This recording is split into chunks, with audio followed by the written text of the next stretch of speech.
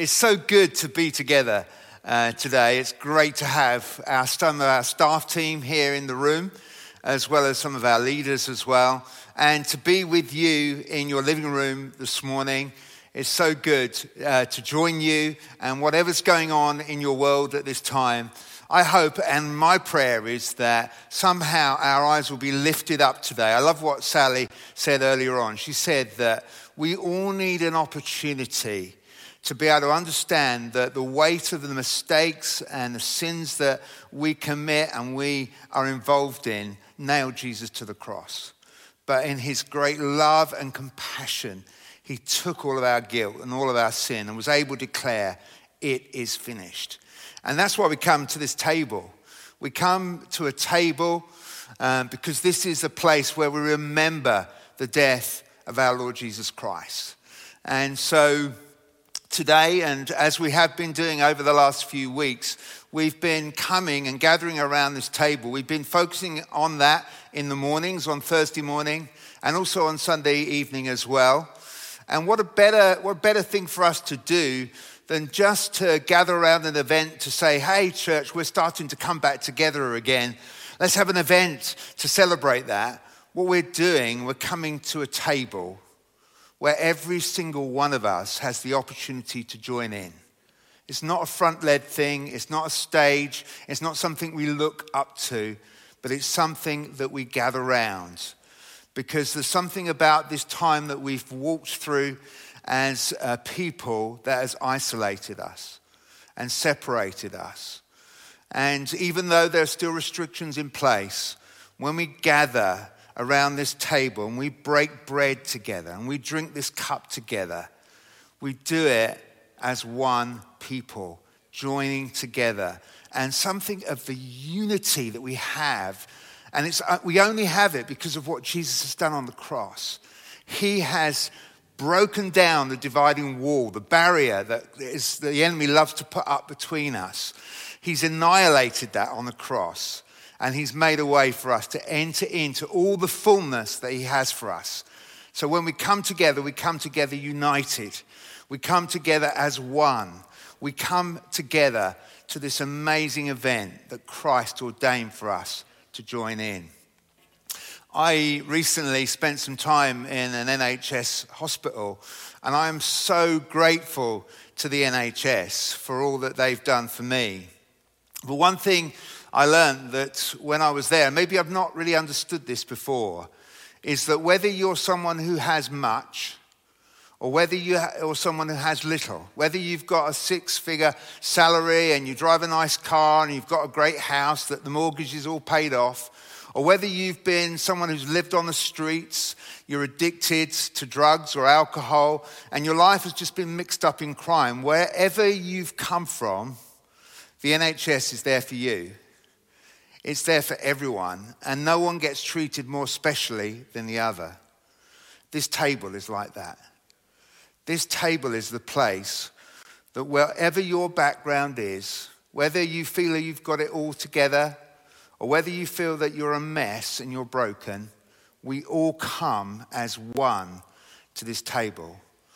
This table unites us because we're united in the death of our Lord Jesus Christ. You know, our enemy loves to drag us down. We have a very real enemy. And I know that at this time, this would be a time where maybe the faith of some of us has grown weak. And maybe it's the fact that we've not been able to meet together. We've been affected by mental health or other areas that have got to us throughout this lockdown. Maybe you have been someone who's lost a loved one. Maybe you have lost your job and your financial situation has been difficult. But we all carry burdens, and then when the enemy comes in, he loves just to lie to us and tell us that we're just not worthy. We're not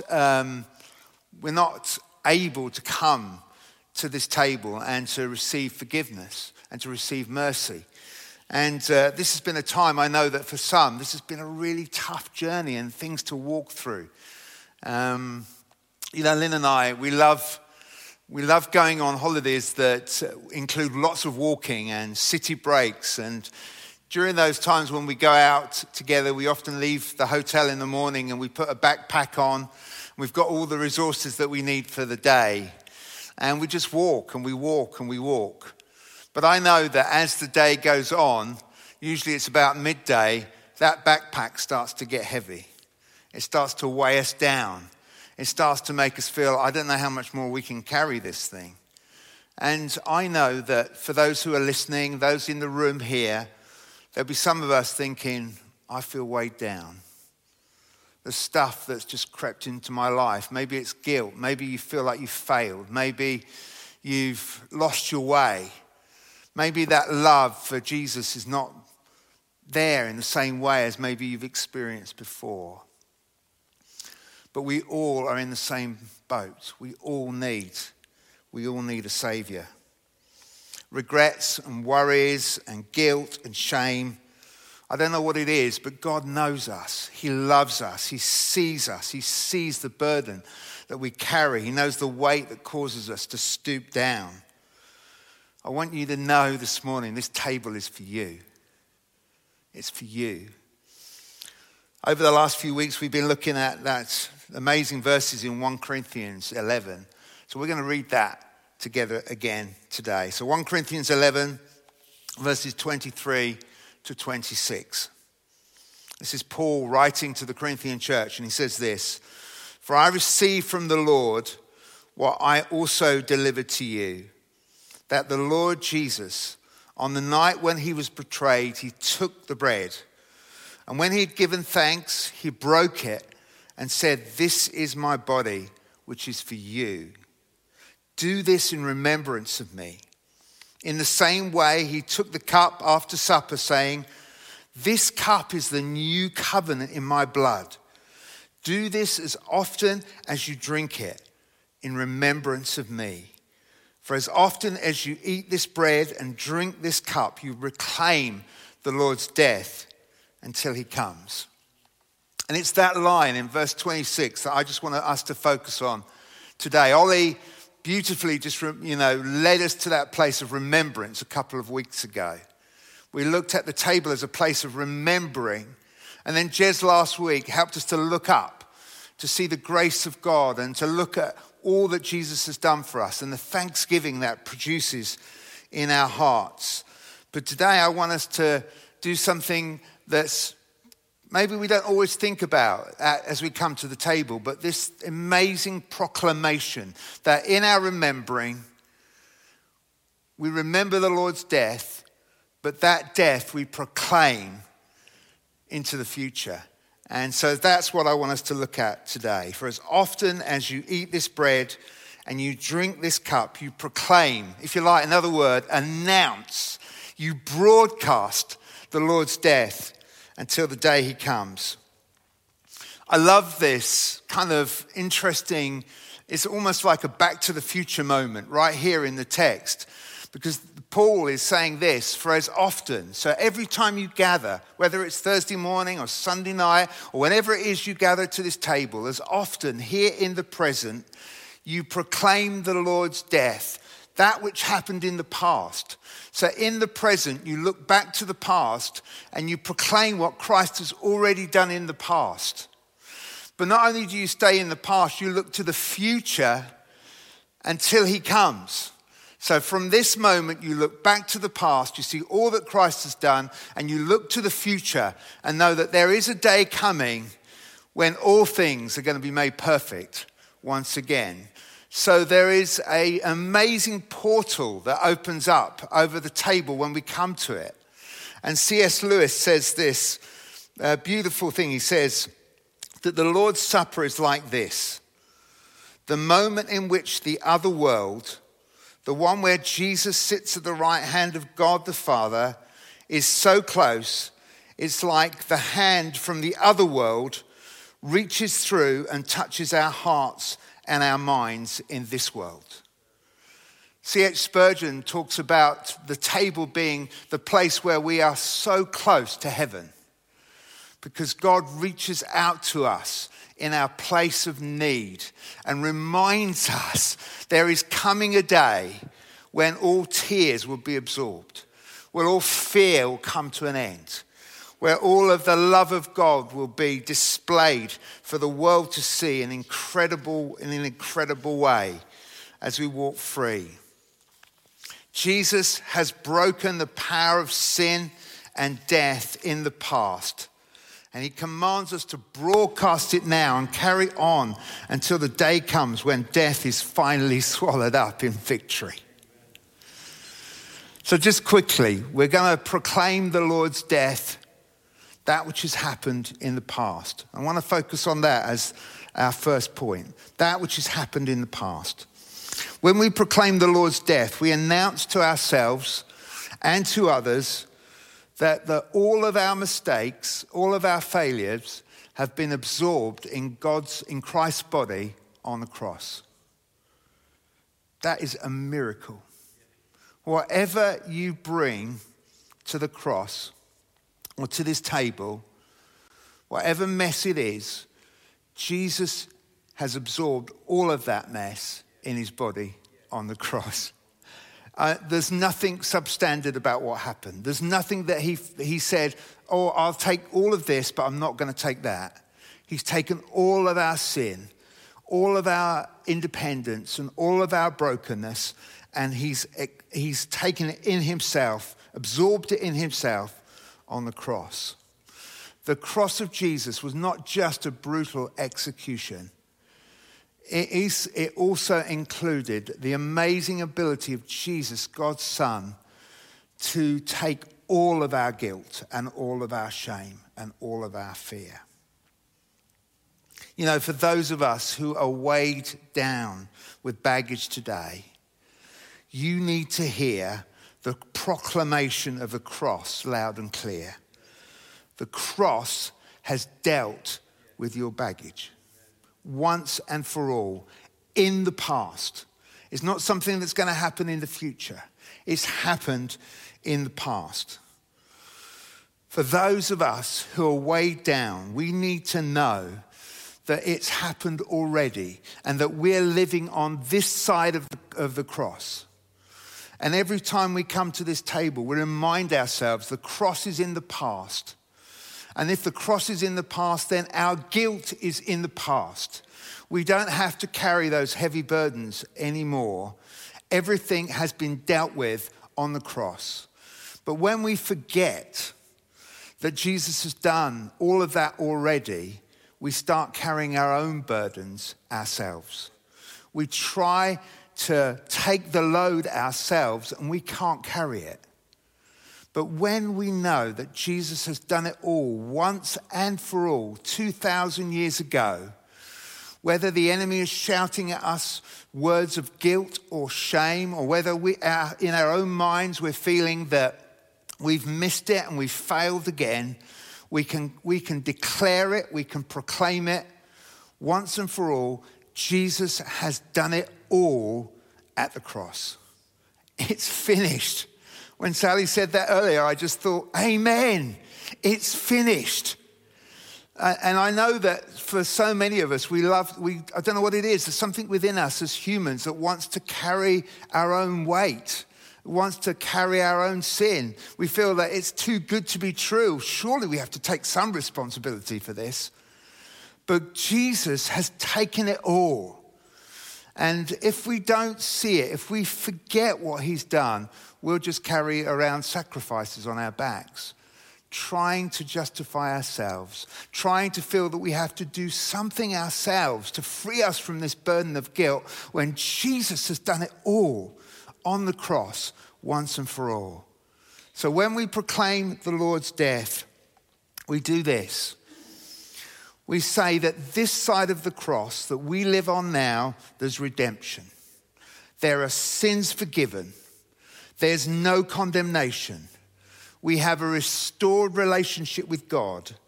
We're reconciled with the life of God. There's freedom from guilt and shame. We're seated in heavenly places with Christ. And the law of the Spirit of life has set us free from the law of sin and death. That's where we live.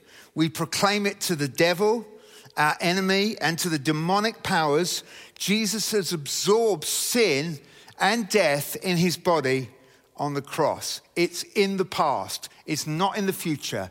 It is finished. And I love what 1 Corinthians 2 and verses 7 to 8 says, about our enemy, the devil. It says, this is Paul speaking again, we impart a secret and hidden wisdom of God, which God decreed from the ages for our glory. None of the rulers of this age understood this, for if they had, they would have not crucified the Lord of glory. We have an enemy who's been fooled. He's been fooled by the death of Jesus Christ on the cross. If they'd realized what was going on, that this sinless, guilt-free man was being crucified, they would have not crucified the Lord of glory. The simplicity of the cross focuses our attention on Christ and not on us. We try to embellish the gospel. We say to ourselves, how can a story of such incredible deliverance involve the death of a hero? Our story does. Jesus Christ, our hero, died in our place. And we praise him for that. We praise him for that. Thank you, Lord. We also proclaim the Lord's death until he comes. There's a future. Do you remember what Paul says? As often as you eat this bread and you drink this cup, you proclaim the Lord's death until the day that he comes. Church, there is coming a day when we will sit at this table with Jesus himself. When we will celebrate with him in his Father's kingdom. We will see him, we will be with him just like we are together. Wherever we are with others today, as real as that, we will be with Jesus. When we arrive in heaven, when all things are made new, when heaven and earth become one, when we are given new eternal bodies, the restoration of all things. We don't come at that place to a communion meal. We come to the marriage supper of the Lamb. The Apostle John said it in Revelation 19. He describes this place as a place of celebration when the church unites with their bridegroom, Jesus Christ, and they become one together. It's a place that the scriptures talk about as a place where there's no more tears and there's no more suffering and there's no more pain. I love what Isaiah 25 and verses 6 to 8 just says about this future moment that we proclaim. On this mountain of the Lord of hosts, on this mountain the Lord of hosts will make for all peoples a feast of rich food, a feast of well-aged wine, of rich food full of marrow, of aged wine, well refined. And he will swallow up on this mountain the covering that is cast over all the peoples, and the veil that is spread over all nations. Listen to this. He will swallow up death forever, and the Lord will wipe away every tear from their faces, and the reproach of his people he will take away from all the earth, for the Lord has spoken.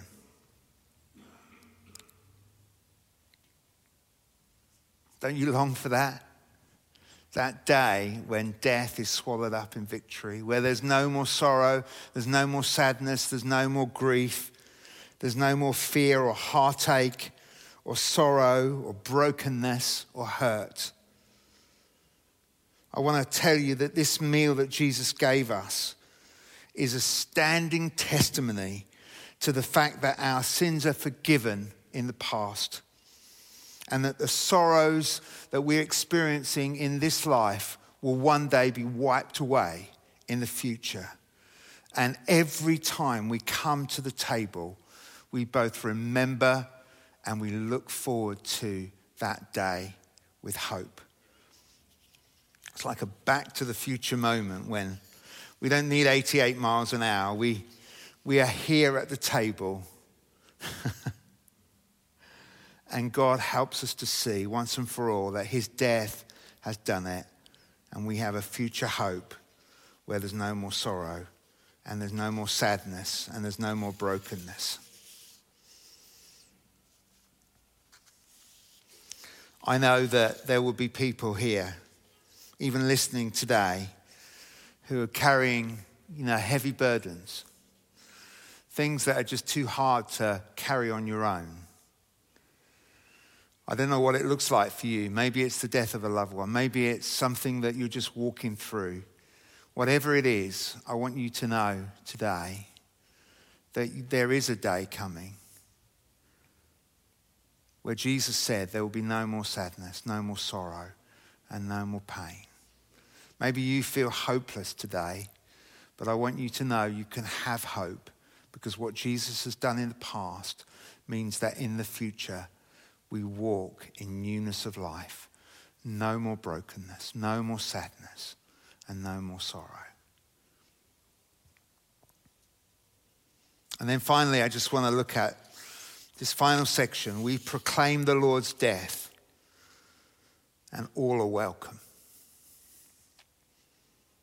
There's something about what happens at this table that broadcasts everyone is welcome. Come as you are. When we leave our baggage at the cross and we look with hope to a better day in the future, there is something in our proclamation that shouts out loud and clear, everyone is invited. All are welcome.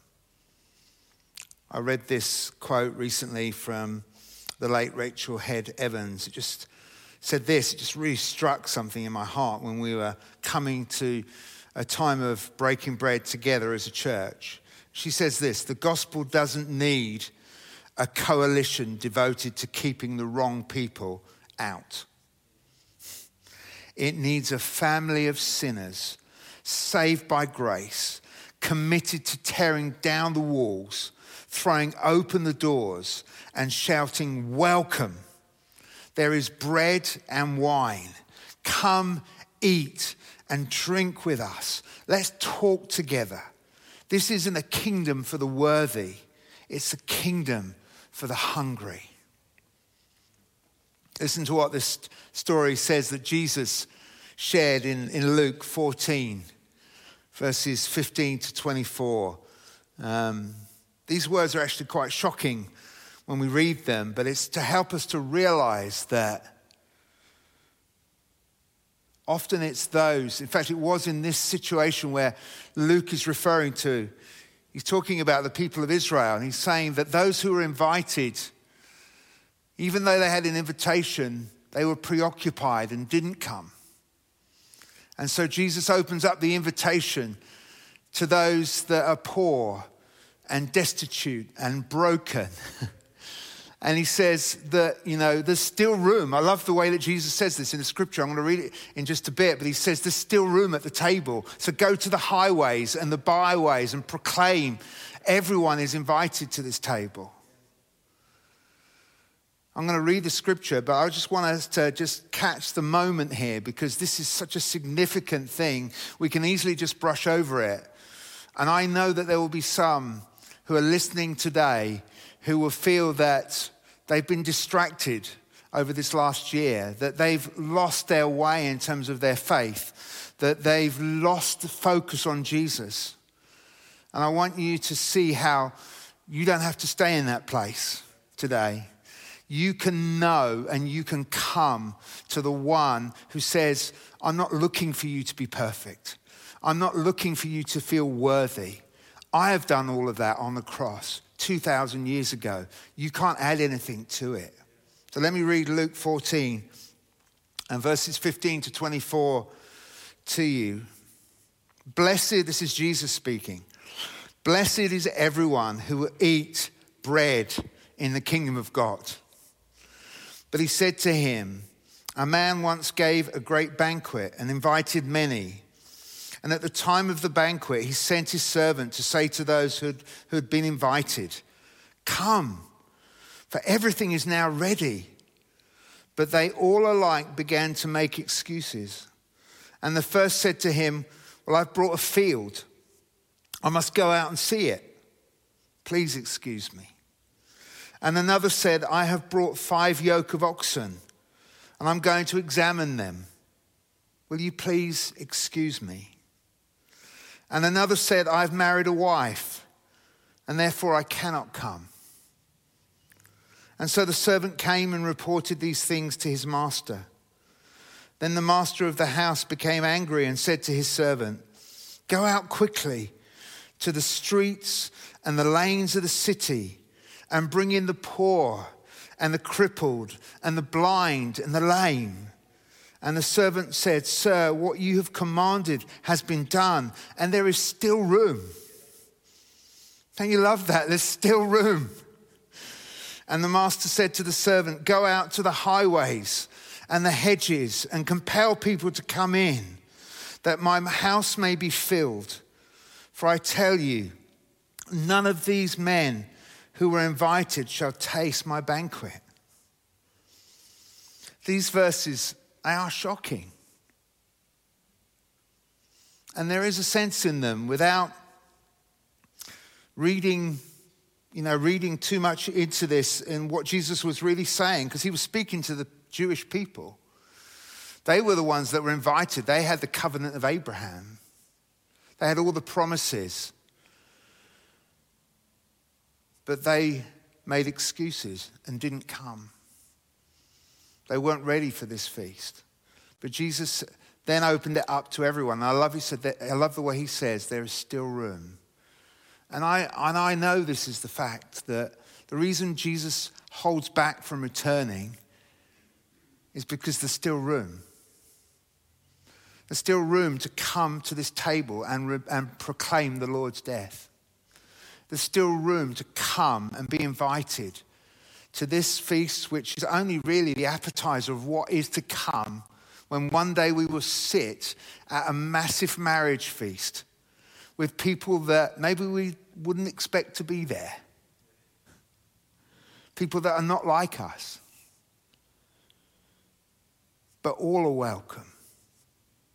Doesn't matter what your background is or your situation, what class, whether you have or whether you don't have, whatever mess you've made of your life, whatever you feel about how good your life is, everyone is welcome. And there's something about this table that when we break bread and when we drink this wine, we're proclaiming that everyone is welcome. There's an amazing message at the table. Come, you're welcome. And sometimes our lives get so busy.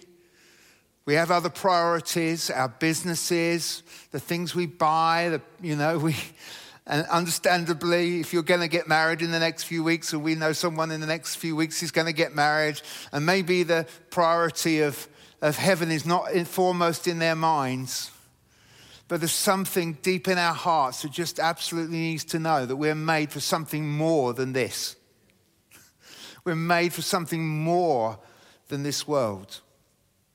And we're made for an eternal kingdom. So Christian, during this time, if your heart has grown cold, if you've lost your way, if you've become distracted, or if you've lost sight of your relationship with God, I want you to use this table as an opportunity to reset, to refocus, to come back to what's important. Don't fall into the trap of the early Corinthians when it had just become a meal. They got drunk and they'd forgotten the poor and they'd become self-indulgent. Let's not do that. Our gospel message is simple. There's room at this table for everyone. And just as I come to an end, there's just a couple of things I just want to share is this, that when we proclaim the Lord's death, we affirm that in Jesus Christ, God's holy love and our desperate human plight meet together redemptively at the cross. As God's holy love and our desperate plight come together at the cross. And it's the cross that brings us together. And it's the cross that we proclaim when we eat the Lord's Supper.